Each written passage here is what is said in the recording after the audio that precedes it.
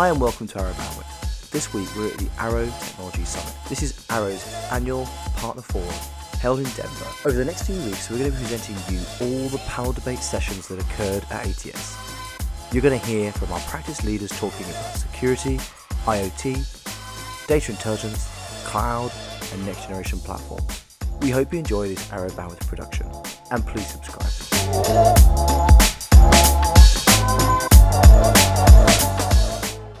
Nicole, you want to touch on the IoT Solution Aggregator Program? Yes. I think, again, we've seen a lot of evolution there, but I think it'd be good for people to understand what is it and, why are you guys doing this? Yeah, so I was glad that you touched on that because we kind of look at these IoT solutions end to end and look at how many partners it actually takes in the ecosystem to make those come to light. And what we've found is that in any given solution, it usually takes anywhere from 10 to 40 partners, depending on how complex that IoT solution is, all the way from the ODM, the hardware vendor itself, the distribution partners, the SIs, ISVs, OEMs, all the way to the end customer, right? And there are a lot of different players that provide value in that ecosystem. And so we've built out a program that's called the Solution Aggregator Program, not very innovative, but it really describes what it is. And that's where we look at partners like Arrow that have the global scale and the capabilities all the way from hardware to software to cloud, et cetera, as being sort of the general contractor, if you will, or the Sherpa, which I think is the title of this session is, pick your Sherpa. We look at Arrow as being the general contractor, the Sherpa of those solutions end to end, not to do it all on their own, but to bring in the right partners that fit in to that specific solution or that specific vertical. And so, we're similar in mindset on that with Intel as well. It's let's put our, no pun intended, but our arrows into one quiver so that we can go all together in the same direction in terms of really working with the right partners to be able to aggregate those solutions and get them to market faster and in a repeated sort of way. Yeah, thank you. And I want to double-click into maybe one of the market-ready solutions. The one that I think is quite interesting is something like a V5 Systems, right? You guys had the vision of, hey, this is something interesting, and we're seeing a problem around this. Rod, for many of the folks in this room that may not know about V5, I just think that's an interesting solution because all the things that are required to bring it together to ultimately deliver the outcome, and there's a lot of complexity there, but that's probably one of the solutions where we're seeing the most amount of repeatability at the same time. Yeah, so it's a great example. Before I answer that, I love the arrows, putting our arrows together in one quiver. I think we should send that to Matt Anderson. It's the best piece of marketing I've heard so far. Yeah. So we're working on this premise that you can get repeatable, deployable capabilities. The great thing with I think the technology ecosystem is we have the opportunity to talk to each other at different levels of integration. So Intel has a great relationship with Microsoft, Intel has a great relationship with Dell and with Cisco, and you can figure out how those ecosystems can come together. So we found a relatively small SI ISV company called V5 that they offer the capability to deliver. Basically the real value is they deliver solutions that don't rely on access to the grid.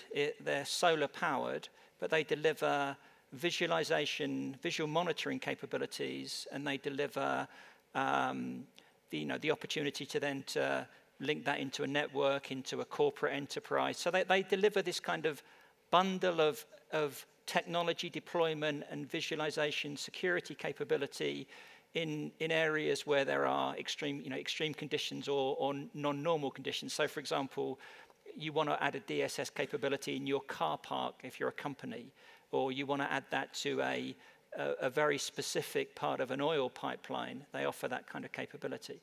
So relatively small company, doing something difficult very well, amplified through a relationship with Dell, amplified through a relationship with Arrow. So Arrow have onboarded V5 onto their line card, Arrow are providing the capability to aggregate and deploy those solutions. And now a number of very kind of large IT SIs are starting to go and scale those capabilities. And obviously it's creating data that is fantastic for Azure and customers driving capabilities back into the cloud. Now, but the thing to think about here is, we made a mistake. Actually, we've got Troy Smith here in the room. Troy and I kind of beat ourselves up a couple of years ago, and something that we didn't quite figure out is we said, okay, well, this is a security solution. This is digital surveillance and security. So we're going to feed that into our smart cities practice. Okay, and that felt a reasonably smart thing to do. Then you start saying, well, the use case behind this is visual monitoring. So, visual monitoring, looking at a sequence of events and deciding on an outcome, clearly that's an absolutely critical application for a smart city, looking at any kind of threats that you may have in a city. But guess what? Exactly the same IP can apply in smart manufacturing. If you're building a manufacturing line and you want to visually inspect parts, visual monitoring is a perfect capability. So you don't have people looking at the same thing 1,000 times a day. You do that with a basic visual monitoring. So actually, the core technology, that visual monitoring technology, you're using to detect security issues in cities. You're also using it to run more effective manufacturing pipelines, autonomous driving, and. So the premise is Internet of Things is very, very vague. You get these use cases, and I would argue that there are probably less than 20 use cases that really define all of IoT. If we had a bunch of, and Microsoft may have a slightly different view on that, I don't know, but if you look at visual displays, visual monitoring, energy monitoring, environmental monitoring, smart buildings, I could go down the list, predictive maintenance, which is where most of us start in our IoT journey. Those use cases can be redeployed again and again and again across multiple different industries. And actually, I believe visual and video is an absolutely compelling capability that goes across all of those industries. And if you're a technology provider here that doesn't have a strategy for how you're going to manage and deal with video, you need to be thinking about that very quickly. And also, that feeds into a whole workload consolidation discussion, how you consolidate those workloads. Again, it applies to every use case. So you can start to build up these use cases that can be deployed across multiple industries.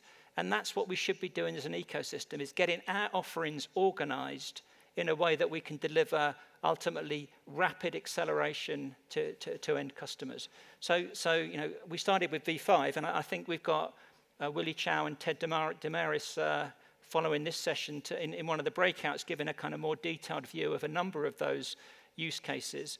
But that capability is repeat deployable again and again and again across many industries. And that's just tremendously compelling and tremendously exciting for an industry where we've been working on science projects for 2 decades.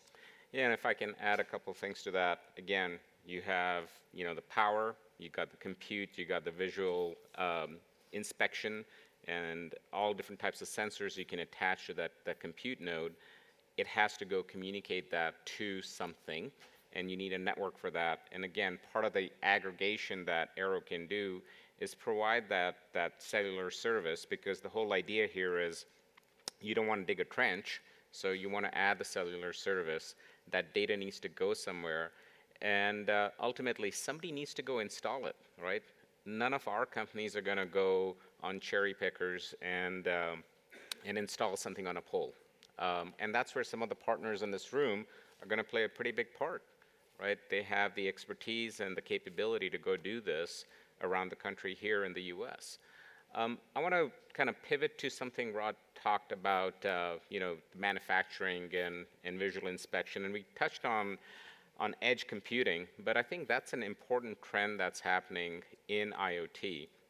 And both of you guys, I think, see the market similarly and kind of approaching it from your perspectives. Nicole, from a Microsoft perspective, there's a lot of innovation going on in this space relative to, again, we talk about machine learning, and we talk about the intelligent edge. Can you expand on that a little bit?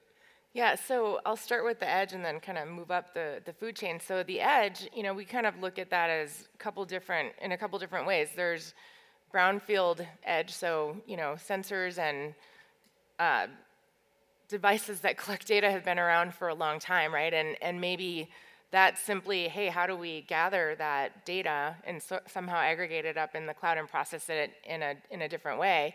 But then we're seeing this whole emergence of smart edge devices that actually do the processing right in the device themselves, and then only send interesting data up to the cloud to be analyzed. And I'll give a really simple example in the healthcare industry. We've got a partner who built a device that you put on your finger and it'll take a blood sample, analyze it real time, and if you're fine, and maybe you're diabetic or pregnant or whatever, it analyzes the information real time and says, hey, you're okay, don't worry, you don't have to call the doctor.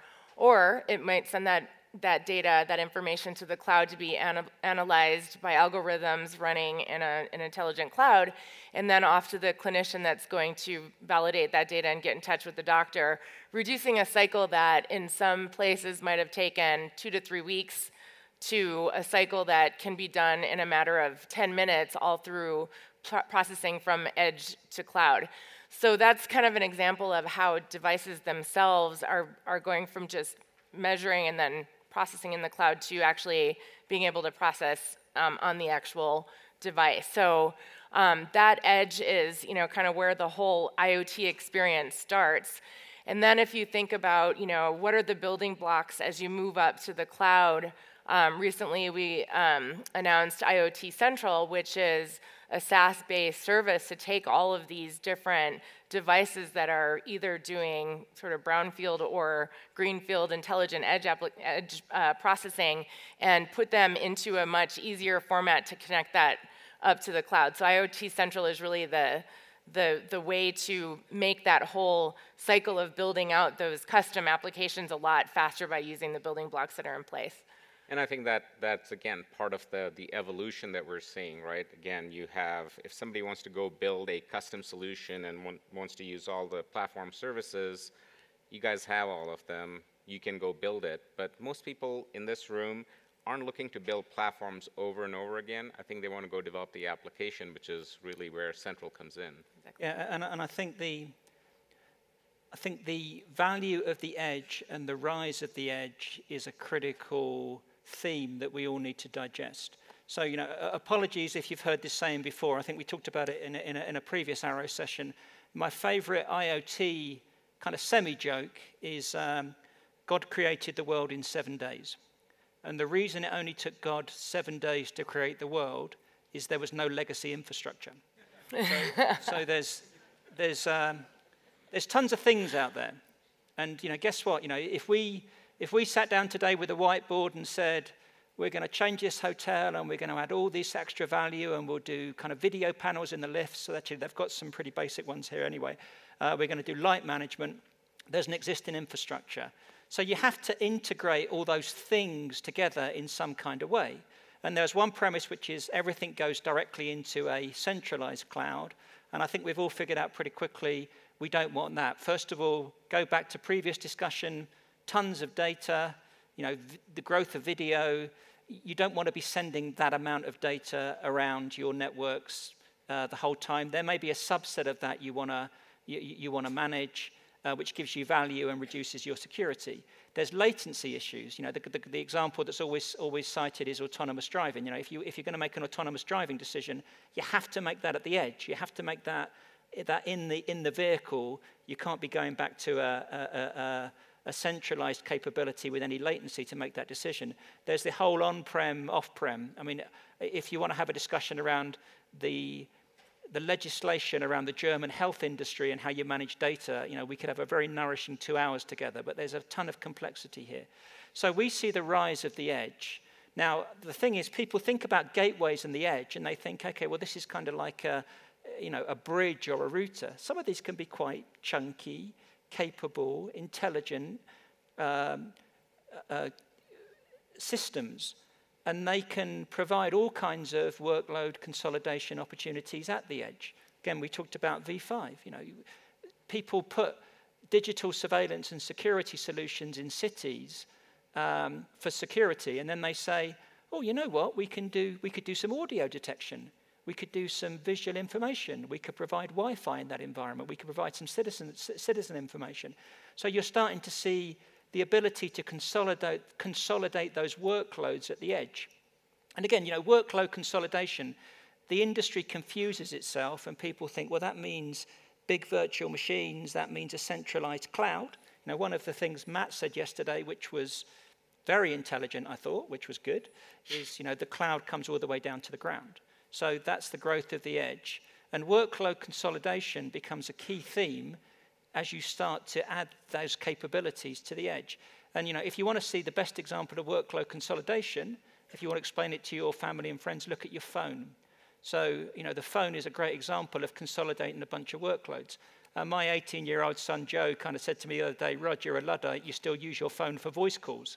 Because he didn't understand, he doesn't have a phone for voice calls. He has it for gaming and video and texting and maps. And so workload consolidation becomes a key part of that.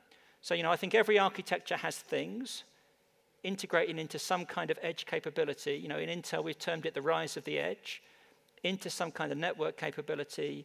And then there's some kind of more kind of centralized cloud offering. And I think, Nicole's talked about some of the strategies kind of around that. But I think getting that architecture right and understanding how you and your solution capability can play in that architectural framework is very important. And again, I think there'll be some great examples today where you can see that those edge capabilities in action and how they integrate into a cloud capability. And I think on that edge piece, again, you talked about visual inspection on a factory line. You have to train a machine learning model in the cloud. There's a lot of compute required for that. And once that's trained, you can go deploy it on the edge, so it's making those real-time decisions, because you don't need to again, send all that data to the cloud. You need to make the real-time decision of stop the line or alert somebody. And these are the kinds of solutions that, again, the combination of the technologies that Microsoft and Intel are bringing that are, bringing these use cases to life.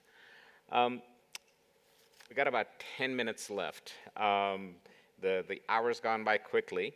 I'll ask one last question to the panel, but then we'll open it up for a couple of questions to the audience here. From an industry segment perspective, are there particular industry segments that you're seeing more traction in, Nicole? Yeah, I think, we're seeing a lot around smart energy. We're seeing a lot around smart buildings, smart manufacturing. Those are probably three of the largest, but we're also seeing some interesting things happen around smart agriculture, smart education scenarios. It's pretty vast, but I think that we're kind of converging on around 6 or 7 that are the big ones that I mentioned. Rod, what about from your I think the end user segments, there are many. And I think, if you look at every geography, there's significant challenges around transportation, around manufacturing, around retail, around health. So I think those core industries are going to stay key. I think a critical learning for us is think about the use case and then how you would deploy it in the industry. So we used to think about retail inventory management. Now we think about inventory management, and guess what? Arrow's not really a retailer, but you kind of have inventory management issues, right? Got a few parts. And inventory management opportunities, I would add. Yep. So think about the use case, and the use case is around kind of visual monitoring, energy monitoring, smart buildings, as you were saying. And is a really, really key, and then you can apply them in those market segments. And I think that gives us an opportunity to start the conversation at a really advanced stage, as opposed to sitting down with a retailer saying, I want an IoT project, I want a smart project. Rod, I'm worried about OT, IT integration. Can we have a 2-day seminar on that? And you're having a kind of a religious debate rather than talking about deployments. Yeah, and I think part of this discussion is really don't walk in to a customer with a blank sheet of paper saying, I can build anything for you, but really start with some of these building blocks that we have, and then direct them to a conversation in terms of, again, based on their needs, what are the solutions that we can bring together that can accelerate, time to value for them. I think that's, the points that you were just making are really good ones in terms of there are the verticals, right? But then there are these horizontal solutions that can be applicable across many, many industries, like asset management, cognitive services, for example. We see it a lot in retail, the ability to detect things like emotion. What am I feeling right now as I'm looking at this display, and then having dynamic displays served back to me so that maybe I can go from being disappointed in what's on the shelf to being guided to some place else that has what I'm looking for. So I think, things like that, they're applicable across so many industries. So also think about, what role can you play in plugging in to the verticals with these more horizontal type of solutions. Great, thank you guys. We'll open it up for a couple questions. We've got the catch boxes there. Any questions?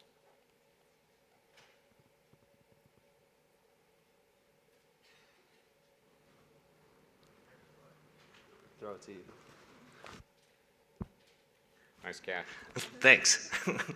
So as you're looking to speed it and repeat it as you take these market-ready solutions and we're aggregating them and putting them all together, and our partners in the room take it to the next level and make them customer ready, how do you go in and have that discussion that takes the OT, IT divide, and how do we deal with that situation to help the adaptation at the end user? So I think I'll start, but I'll kind of hand it off to you guys. I think what you're really talking about, we've been kind of focused on the technology. What you're kind of pointing at is what is the business transformation that needs to happen, the cultural transformation that needs to happen. And I think while we can provide some guidance, ultimately you guys have the closest relationship in this room relative to your customers and their problems and really understanding their business. And in some cases you may have that capability. In others, there are other partners in the ecosystem that you can lean on that can provide that capability around business transformation, which I think is a critical part of IoT. Yeah, I agree. I think the technology challenge is one that we've come a long way in solving, but the business transformation is where we see a lot of projects get stuck, and it's kind of what I was referring to earlier, which was around how do I go from, taking a complete solution that it's got components, it's got hardware, software, maybe some cloud services, and actual physical human services to go integrate this stuff. And how do I turn it in from, quoting all of those different pieces to my customer as different parts of the solution, and how do I go out and say, hey, I want to have, maybe an agriculture solution that these guys are working on right now, instead of quoting all the different pieces and parts, I want to just charge the farmer $10 per cow per month to be able to monitor the health of that cow to make sure that it's not being injected with hormones and all that kind of thing. And so that's really where we've seen the biggest hurdle to adoption, is to figure out how the business model changes along with technology. And we're looking to partners like Arrow to help us solve that in the industry. Anything to add, Rod? Yeah, so we're gonna hear from Carey Lawrence later on kind of fearless leadership and taking risks and making mistakes. And I think the spirit of that in this community is great. We love innovating, we love driving transformation. I think one of the things that we've learned, and by the way, I think Arrow is kind of have deep expertise in this, is there is a process. And understanding what customers really want and being able to articulate that clearly, articulate the value proposition, understanding what we have in our inventory to support that and putting those together, and then having SI, VAR capability at the edge, making sure that fits. Again, it sounds really easy. It sounds simple. And you're probably saying, Rod, I'm not going to give you an MBA for that, right? That's so obvious. We just don't do it very well. We miss a process step, or we get into these excitable discussions around what's possible, and we all high-five each other, and we walk out with non-executable plans, and we feel good about ourselves. So I think the trick is there. So I think if you're an SI of our partner, however you define that kind of role at the edge, understand what's available and what you can deliver to your end user. And that's massive value. And that's a gap that, I think we're getting proficient at, but I'll give us an industry a C at that at the moment. And if we're going to get to where we want to be, we need to move that up to an A. So I think putting those two things together is key. And I think you'll see some very thought-provoking examples today of solution capability, which is kind of very, very deployable, but needs some art at the edge to drive that value to your end user customers. So there's an opportunity for us all here. And if I can add one more thing, you guys are probably going to have some thoughts relative to customers that you guys have. I had a couple of conversations last night around some potential opportunities, and the question was, how do we engage? And I don't know if Sammy's in the room, but Sammy Tero basically leads the IoT practice for the SI and VAR channel for us. So please reach out to him. He's your main interface. His team, Nick Sanchez, is also in the room. Make sure you take a minute to meet up with him. And he's the one, thank you, Nick, make sure that you guys get to know them. And they're your main interface because they know how to go navigate all the other suppliers, technology, people, capabilities we have within Arrow. And they'll help hurdle, kind of bridge that gap for you and bring the right resources to kind of help you close the deal.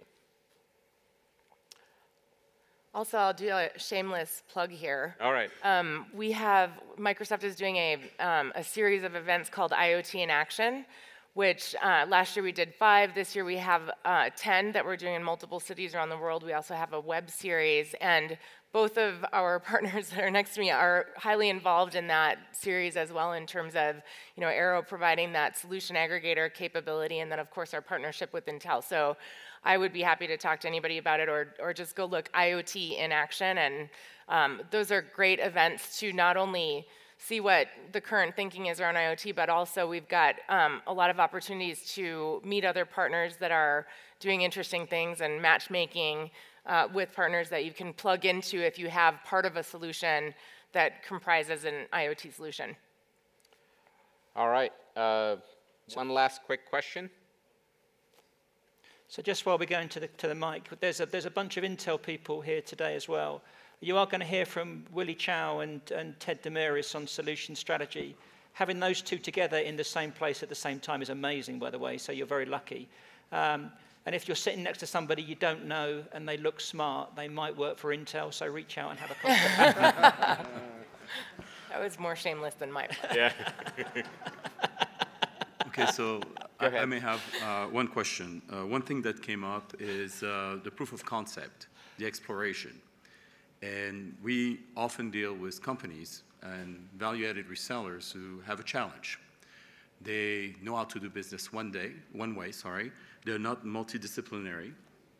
They don't understand the building blocks of the entire ecosystem to bring a solution to market. And what I find very interesting is that although we understand that there is a strong desire, and you repeated this many times, and I love it, the repeat and deploy. And I think it is exactly what we need to do in order to make it sustainable and to find a sustainable business model that everybody can buy into. The question I have for you is that, considering that we're dealing with different organizations with different skill sets, with the complexity of building solutions from the hardware to the security to the cloud to integrating it within the business context and putting the complexity at the edge. So you're here to help provide the technology, facilitate the journey. Yet there's this dismissal around the POCs, and most companies like IBM will promote a lot of the ideation sessions, the crawl, walk, and run approach, which very often takes too long and makes it difficult for people to understand the return and makes it easy to shut down a project that may be reaching some level of maturity or could reach a level of maturity, and it doesn't because of transformation management issues. So I get a sense, and I'm sorry, I'm French, so things take longer for French people. So much for the quick question. So, but I'm asking you for the British colleague over here. So anyway, so the bottom line is this. You dismissed it in a way to favor a much more industrious approach, and yet I still see out there in the field that there's a discomfort around jumping in, and there's a lack of understanding of the multidisciplinary. So do you have the intention in your journey, in your offer, to give a clear vision of the building blocks of what it takes so that the participants know exactly where to reach out to build a solution? Yeah. The enablement here. Yeah, so I think the reason we're making fun of science projects and POCs is because we've gone through the school of hard knocks relative to those. I think our intention there is not to say no, but make sure that there is business buy-in at the highest level when you go into these proofs of concepts, that there is, a journey that's well defined from the proof of concept to the pilot to production. Otherwise, what we've found over the last couple of years is a lot of, hey, can you do a free POC for me? And we spend a lot of time, you spend a lot of time, and ultimately there is no benefit. There's no business benefit for anybody. And so I think that's really the lesson learned. There is always work required, but I think if you go the path of the free POC, I think people are setting themselves up for failure because there is no business buy-in. Yeah, so a couple of comments. So first of all, congratulations to France on winning the World Cup. I'm from England, and the last time we won it was before Intel was invented. So that was 1966. By the way, the joke in England is when we started building the Channel Tunnel between England and France, we'd both start building the tunnel, and the middles wouldn't meet. So we have a fantastic relationship with the French in the UK. Going back to the kind of boardroom discussion around there's $1 trillion opportunity, but we're not seeing it. I think there's frustration that we haven't been disciplined enough around really being honest around outcomes that are possible and deployable now. So I just think that's the essence of what we're trying to do. I absolutely don't think we're trying to slow down innovation. In 2017, Intel spent $13 billion in R&D. Innovation continues, but we have to just be very purposeful in understanding where that innovation is needed. And there's enough requirement around business model innovation, infrastructure innovation, regulation innovation. There's lots of places where that innovation is needed. I just don't want us to keep doing it again and again and again in the same place and getting the same outcome. One of my kind of great kind of coaches in Intel in previous years was a chap called Kirk Skaugen, who's now running Lenovo, and one of his comments was always, sometimes you just have to slow down to speed up. And I think having that discipline to take the time to understand how we can join this to deployment is purposeful and meaningful and shouldn't detract from innovation, but should enable innovation in the places where it's needed. Again, very easy to say, and I can say, go buy the winning lottery ticket tonight. That's a great strategy. It's very hard to do. So I do understand this isn't simple, but if we can move away from the whiteboard innovation in the boardroom and the people feeling good, and the CEO of a company saying, Rod, I want an IoT project. I don't care what it is. I just want an IoT project I can announce to my shareholders. If we can move away from that to meaningful, tangible outcomes, as an industry, we're in much better shape and we're delivering more value. I also believe that there's an essence of scalability in the POCs. So we're kind of saying, hey, don't do POCs, but a lot of POCs have evolved into something that can then be made into a repeatable solution or is a repeatable solution. Rod, you mentioned that you have more than 100. Microsoft is in those same type of digits in terms of the repeatable solution. So there's a potential for every POC to become a block of IP that then gets resold and repeatable. It's just, I think your point, Ashish, was stay away from the ones that truly are, science experiments, and think about, could this evolve into something that could be replicated over and over and over again? And we're very happy to invest in that type of solution. Excellent. Thank you very much. And again, thank you very much to this audience for hanging in it. We went over a couple minutes, but I think the sessions are going to start next, and so enjoy them, and we'll see you around throughout the day today. Thank you. Thank you for listening to Arrow Bandwidth. We really hope you enjoyed it, and if you did, please subscribe, and please check out our other fantastic podcasts in the Bandwidth Network. See you again next week.